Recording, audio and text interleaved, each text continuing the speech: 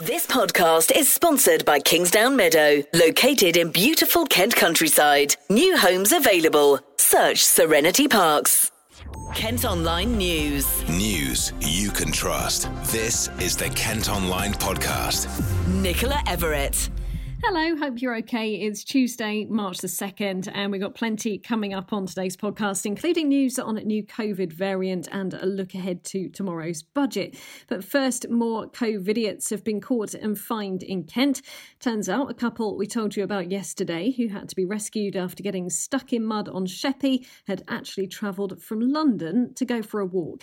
The 23 and 30-year-olds were pulled out by emergency crews at a rather windy Warden Bay on Sunday afternoon, and police weren't impressed.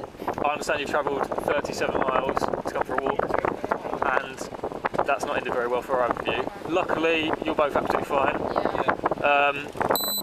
Stay safe. Don't do this again. Don't get stuck in the mud. Right. More than 100 other fines were issued in Kent over the weekend, including to a woman who was hiring out off-road bikes in Ashford. What's the situation then? Bike's all in order, riders all in order, but breaching COVID guidelines. So, are you going for a ride? Yeah? It's for exercise, but... Basically, what's going to happen is that you're going to be reported for breaching the coronavirus restrictions, okay, by being out without an essential reason. So you do not have to say anything, but it may harm your defence if you do not mention now something which you later on in court. Anything you do say may be given evidence. What we're going to advise you guys is that you guys need to go back home and not go out for bike rides. Until the lockdown starts to ease and you are allowed to be out with other people, then obviously the rules change. But as it stands at the moment, we're still on our tightest restrictions because of obviously the COVID rate still being quite high. Some more COVID news now, and you might have heard about a new variant that's been discovered. Well, this one is known as the Brazilian variant. 6 cases were identified last month. However, one person didn't fill in their form properly and hasn't been traced yet. Today, the Health Secretary's confirmed they've narrowed the search. We've identified the batch of home test kits in question. Our search has narrowed from the whole country down to 379 households in the southeast of England, and we're contacting each one. Matt Hancock said the variants caused significant challenges in Brazil, and it's not clear yet if current vaccines are effective against it. Meantime, it's now been a month since people in part of Maidstone were tested for the South African variant, but it's still not known if any new cases were found. 10,000 samples were collected by teams who went door to door after someone in the ME15 postcode area contracted the more contagious strain. The results that came back positive needed to be sequenced, but we don't have all of the results yet. Martin Cox is the leader of Maidstone Council. He says they've been waiting far too long. So we're ticking all the boxes. We're doing as we were asked to do. And I'm afraid that's where it stopped, because the residents are concerned. They want to know what the results are, just like anybody else would. You don't go to the dentist, have an X-ray done, and then wait a couple of months to find out you've got an abscess. So it really is important that the government and ourselves keep the residents' approval of doing things like this, and the buy-in is important. So I think it's very important that they give us the test results as they said they would. And finally, on COVID today, it's understood Kent's latest mass coronavirus vaccination centre will open in Chatham. Medway is yet to have a facility, while others have opened in recent weeks in Folkestone, Thanet, Tunbridge and Gravesend. While a number of locations in the towns have been suggested, it's thought the Pentagon Centre has been chosen. Dr Julian Spinks is a Medway GP. As we're starting to do the second doses of vaccines for people, that's going to push up the number of vaccinations we need to deliver to people quite dramatically. So it would be much better to have extra resources, extra places that people can go to so that we can vaccinate them. Kent Online reports. Some other top stories today, and a 17-year-old boy from Kent has been arrested after a teenager was stabbed to death in Essex. Luke Belfield, who was 18, died after being attacked in an alleyway near Southend last Friday. The Kent boy has been questioned on suspicion of assisting an offender and theft of a motor vehicle. The driver of a tractor is in a serious condition in a London hospital after a crash in Wingham. The man in his 40s had to be flown there yesterday after suffering a head injury when the vehicle vehicle collided with a lorry on the A257. The government has agreed to pay £1.2 million to reimburse Kent Police for the cost of dealing with the border closure over Christmas. You might remember thousands of lorries were stranded in the county when France brought in strict coronavirus measures in December. £850,000 has also been given to the force for its work at Napier Barracks in Folkestone, which is being used to house asylum seekers. Meantime, a man will go on trial in August following a suspected arson attack at the barracks. 14 people were arrested during a protest last month over conditions at the military camp. The Kent Online Podcast with Serenity Parks. Now, a day before the budget, we've been hearing from business leaders and owners in Kent to find out what they want the Chancellor to say. Rishi Sunak's under a huge amount of pressure to help the economy recover after the pandemic. It's rumoured schemes similar to Eat Out to Help Out might return, and there are calls for the stamp duty holiday to be extended. Well, first up, let's hear from Joe James, who's the Chief Exec of the Kent Invicta Chamber of Commerce. I think overall looking at it, I think the priority for the 21 budget really should be to set out a comprehensive plan to support businesses, cash flow and jobs throughout the year, alongside looking at longer term measures to support the restart, rebuilding and renew of the UK economy. And I think that has to start with how they support businesses with cash flow, because that's the key thing at the moment. And not just for the key sectors that we all hear about. It's been great that, some stuff has been leaked over the weekend, so we know that there's additional funding going into grant support for sort of retail and hospitality and leisure sectors. And the one thing we wanted that, these should be extended really through the whole of 21-22. We don't know the announcement. We know the sum, but we don't know how long they're going to be there for. But really, they do need them throughout the financial year.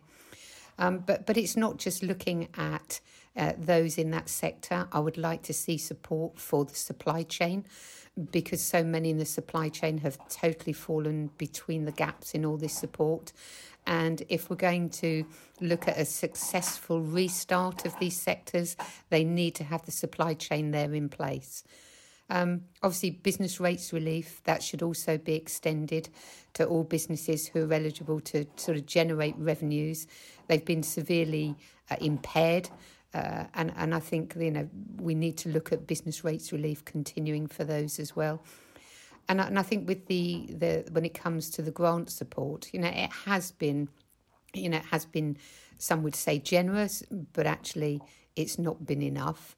And I know at the end of the day, there's not a bottomless pit and all this has to be paid for. But what I wouldn't want the government to do is to stop now. We can see, we've got our roadmap, we can see an end in sight now. And we need to ensure that we're going to give businesses the best opportunity to actually start that recovery. So, there's got to be sufficient funds for individual businesses to provide the support that they need. And that's got to be across sectors. Next, Ish has been speaking to Jonathan Neame. He's the Chief Exec of Sheppey Neame, Britain's oldest brewery based in Faversham. The hospitality sector has suffered a huge amount during the pandemic and is very keen to start welcoming customers back. But Jonathan says they need support to do that. We're looking for an extension of the support we had last summer. In other words, a cut in business rates for a further year, extension of the lower rate of VAT for a further year through to March 22, a tapering off of the furlough to the end of June, which is when we hope all restrictions will be lifted, and a rebasing of beer duty. The essential challenge for everyone in hospitality is that we've all suffered huge cash losses. Our cash reserves are very thin.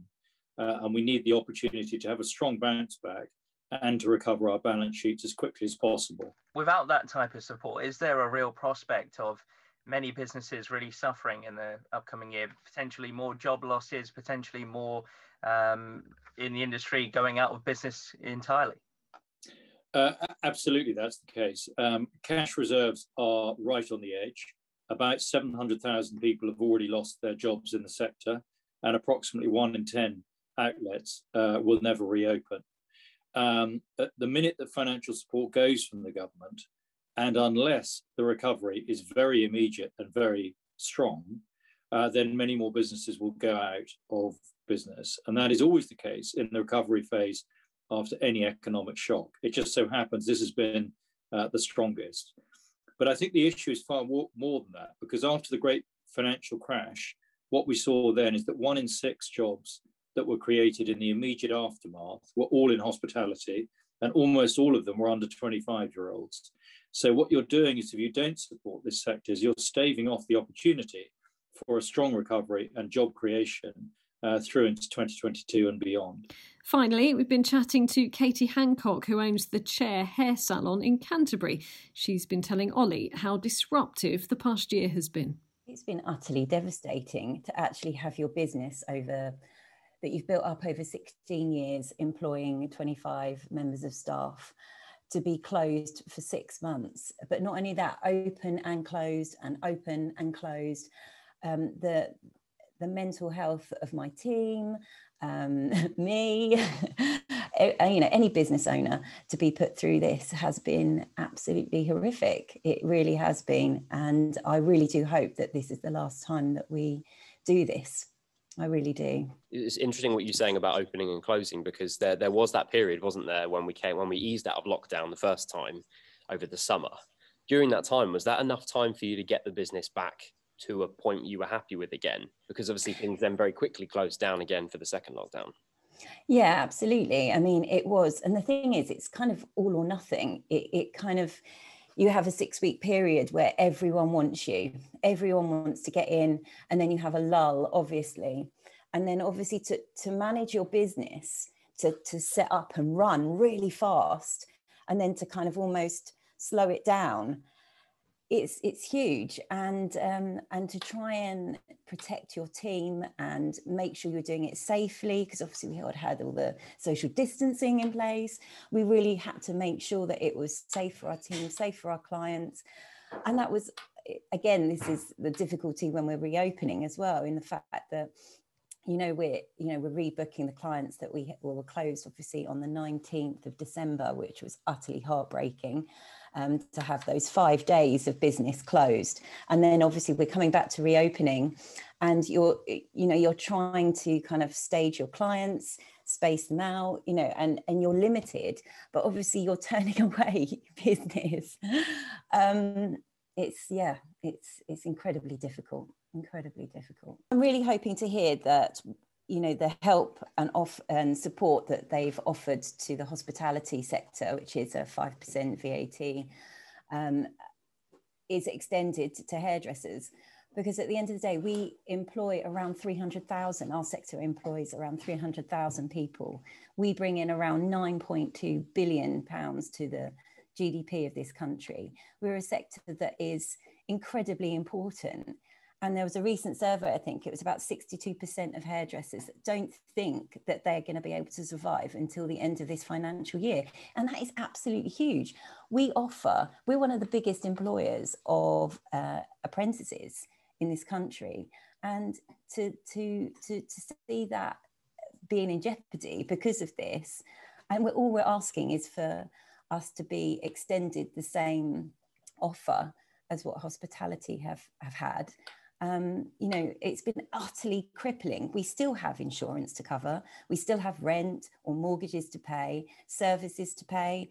It really is. It has been absolutely, and you're forced to close. There's no, I'm just going to open and do a couple of days.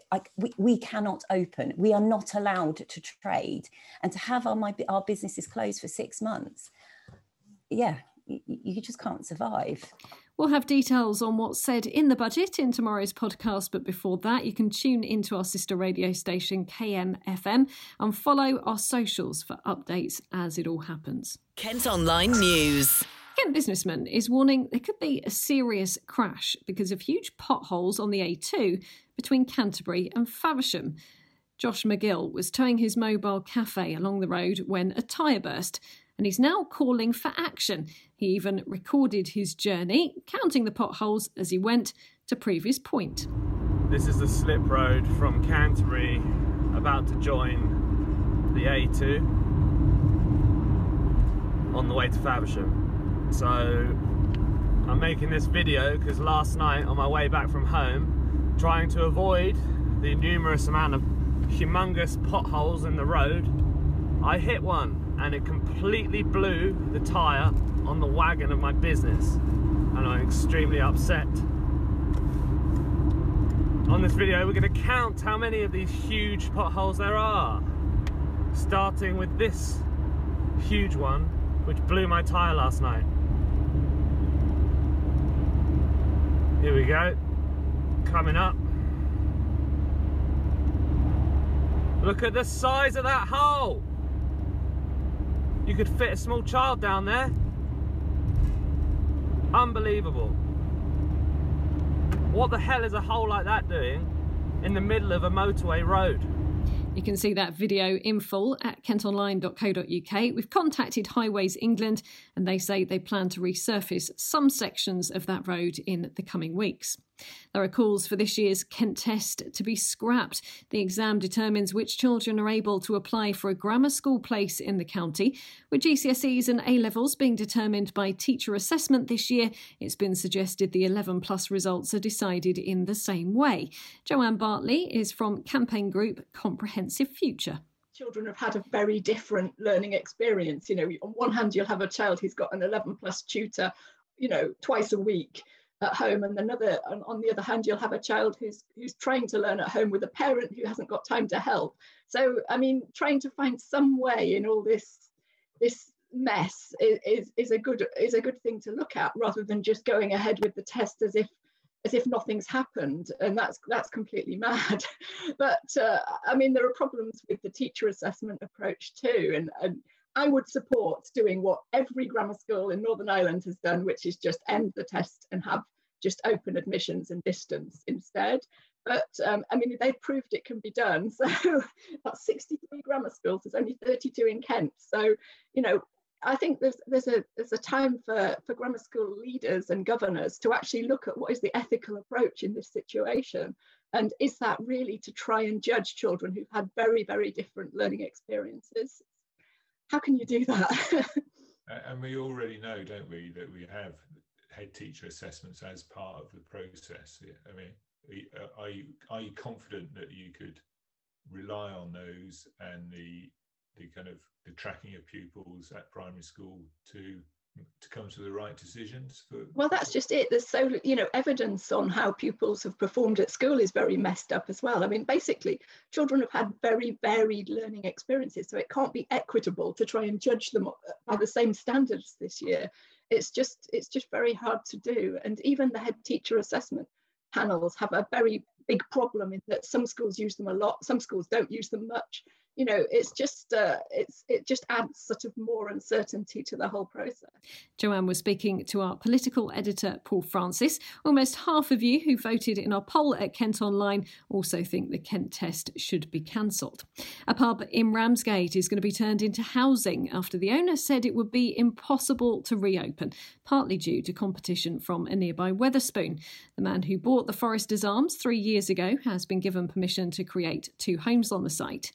Cruise ships could be used to house thousands of construction workers who are needed to build a huge theme park in North Kent. Bosses behind the multi-million-pound London resort project on the Swanscombe Peninsula are looking into the idea of using boats on the River Thames to accommodate staff. And a Kent pub is being used to film a new TV drama. Scenes for Cockney and Scouse will be shot at Ye Old Leather Bottle in Northfleet near Gravesend this week. Kent Online Sport. Football and Gillingham are back in League One action tonight. They welcome MK Dons to Priestfield following a 1-1 draw away at Portsmouth at the weekend. With tonight's opposition are in 14th place in the table. That's just 1 position and 1 point above the Gills. Here's boss Steve Evans. Ross has done a terrific job. I've got a lot of respect for the owner. For many chats with him over the years about different things. They're full of good players. Certainly 2 or 3 or 4 of those boys, if not some have played in the Championship, could certainly, I will possibly play in the Championship come next season, and they're proving that with the performance. They'll be expansive, they'll be passing. Russ is a young man I've got a lot of time for. He's a young man who'll do very well in this game of management, so we know it's going to be a tough evening for us. Like they all are in League One. I don't see a game in the horizon for us But it's nothing other than we say, tough, this is a tough encounter today, but Silver's going to Wimbledon on Tuesday, who, it has to be said, have got a lovely new stadium and a terrific club behind us. Kick-off tonight is at 6. Listen to KM FM for match reaction tomorrow morning, which we'll, of course, have on the podcast as well later on in the day. Well, thanks ever so much for listening. Don't forget, you can subscribe to the IM News app, and by doing that, you'll have access to all of KM Group's newspapers. Just head to subsaver.co.uk. News you can trust. This is the Kent Online Podcast. This podcast is sponsored by Kingsdown Meadow, located in beautiful Kent countryside. New homes available. Search Serenity Parks.